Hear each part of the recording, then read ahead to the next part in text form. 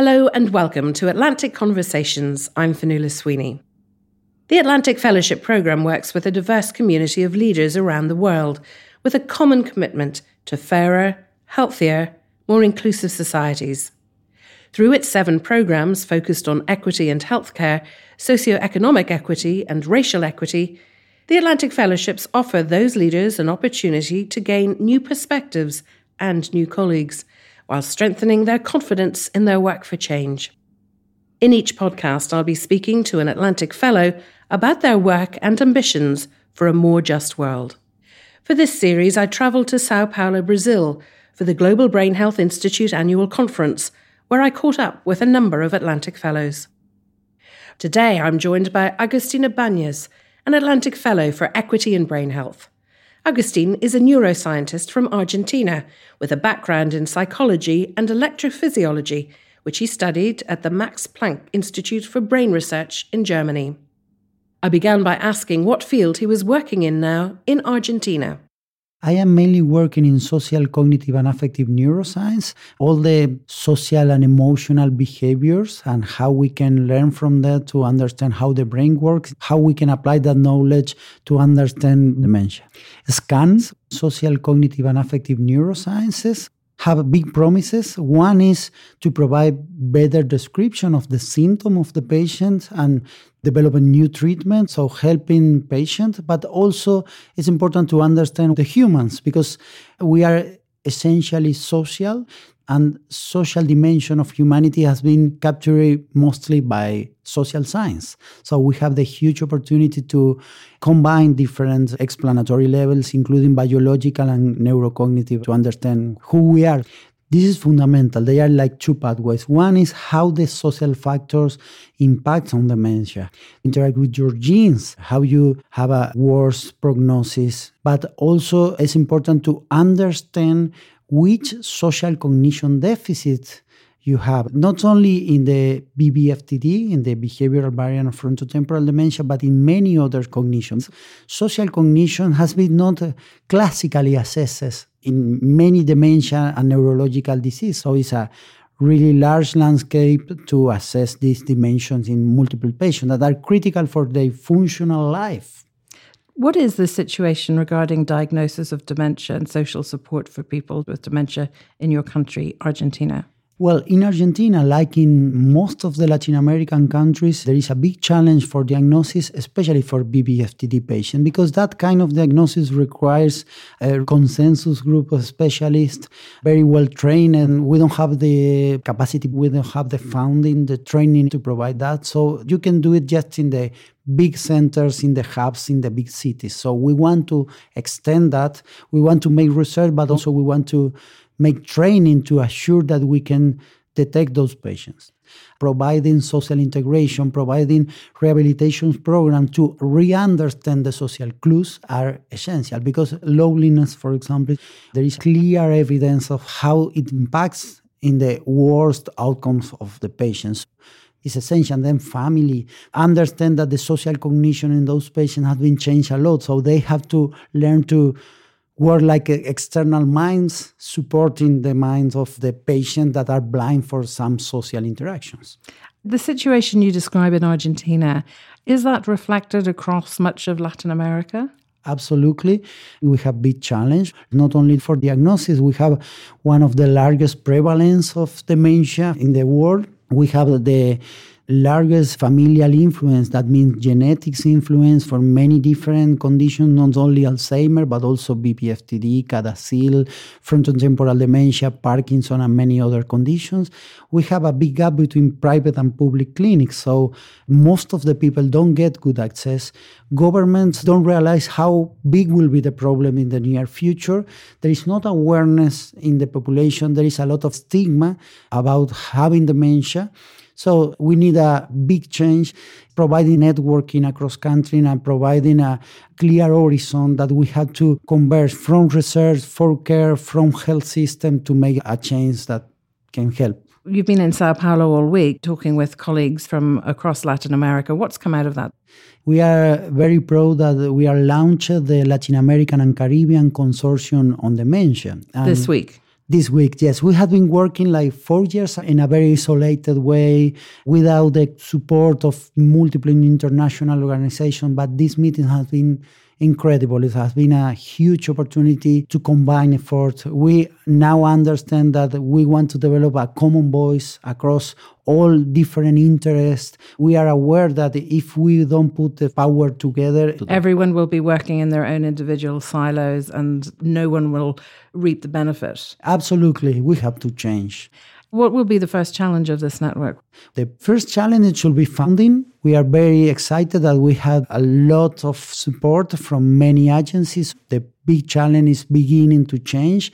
Another big challenge is diversity. So many different situations. So we have to learn how to integrate a really global view across Latin America. We are not ready for that. This is a really, really big challenge. And the other is to learn how to maximize individual effort in a common good.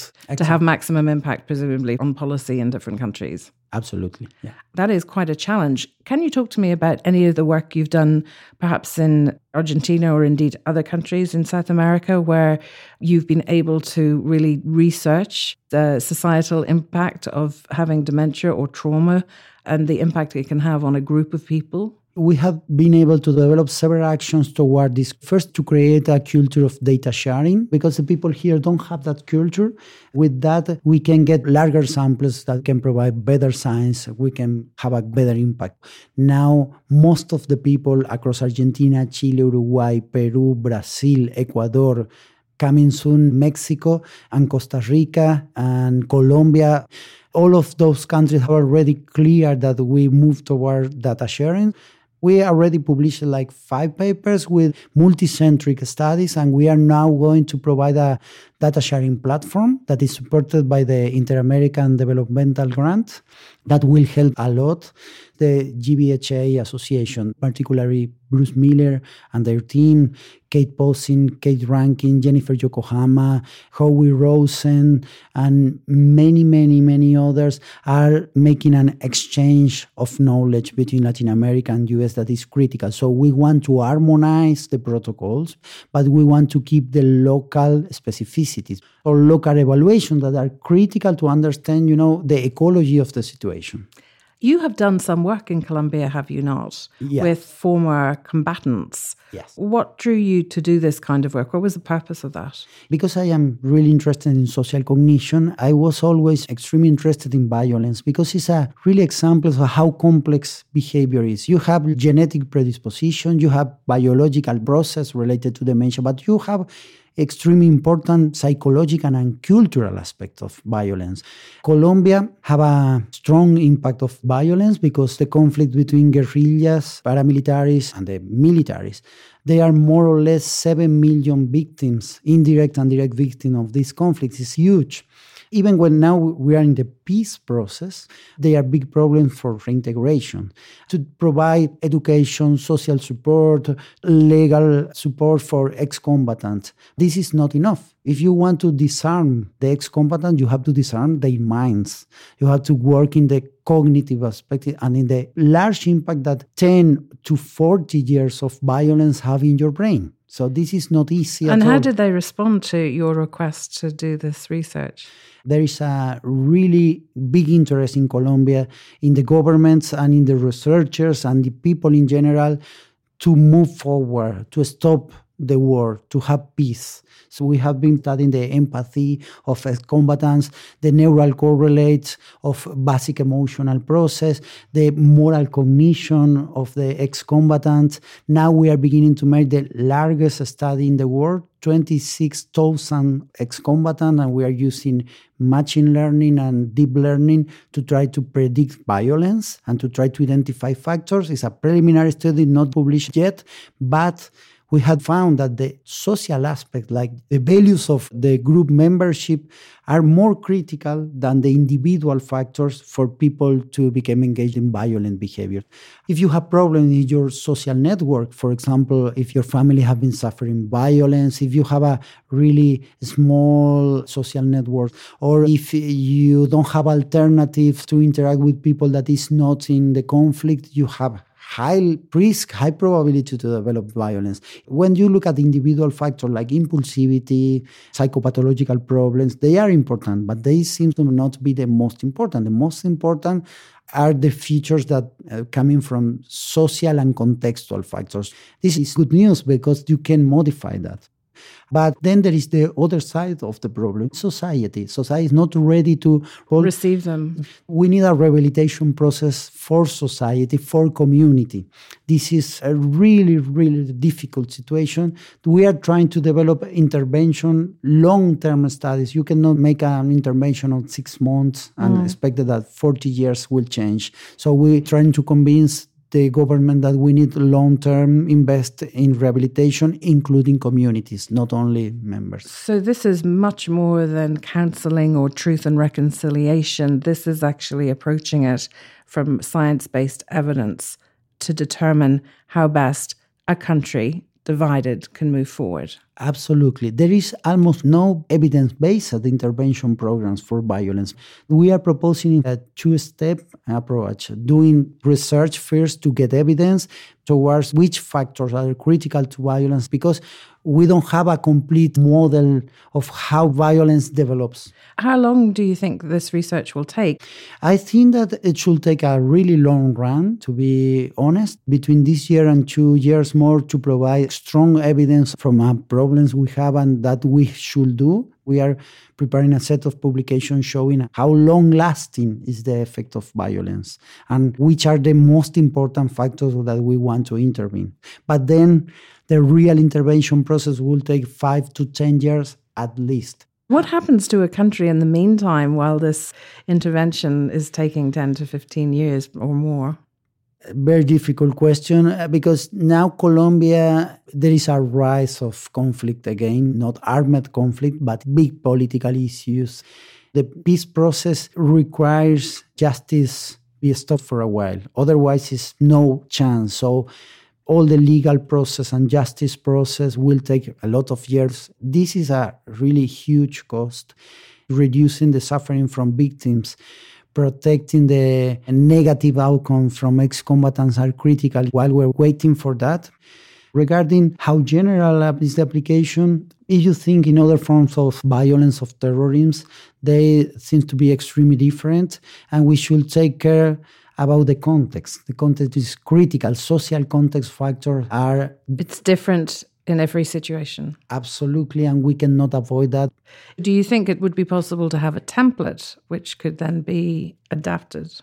Can be adapted, but you have to test that. You have to see if that is working in that population. So I think that bridge between, and that can be applied, but not without current research in other regions.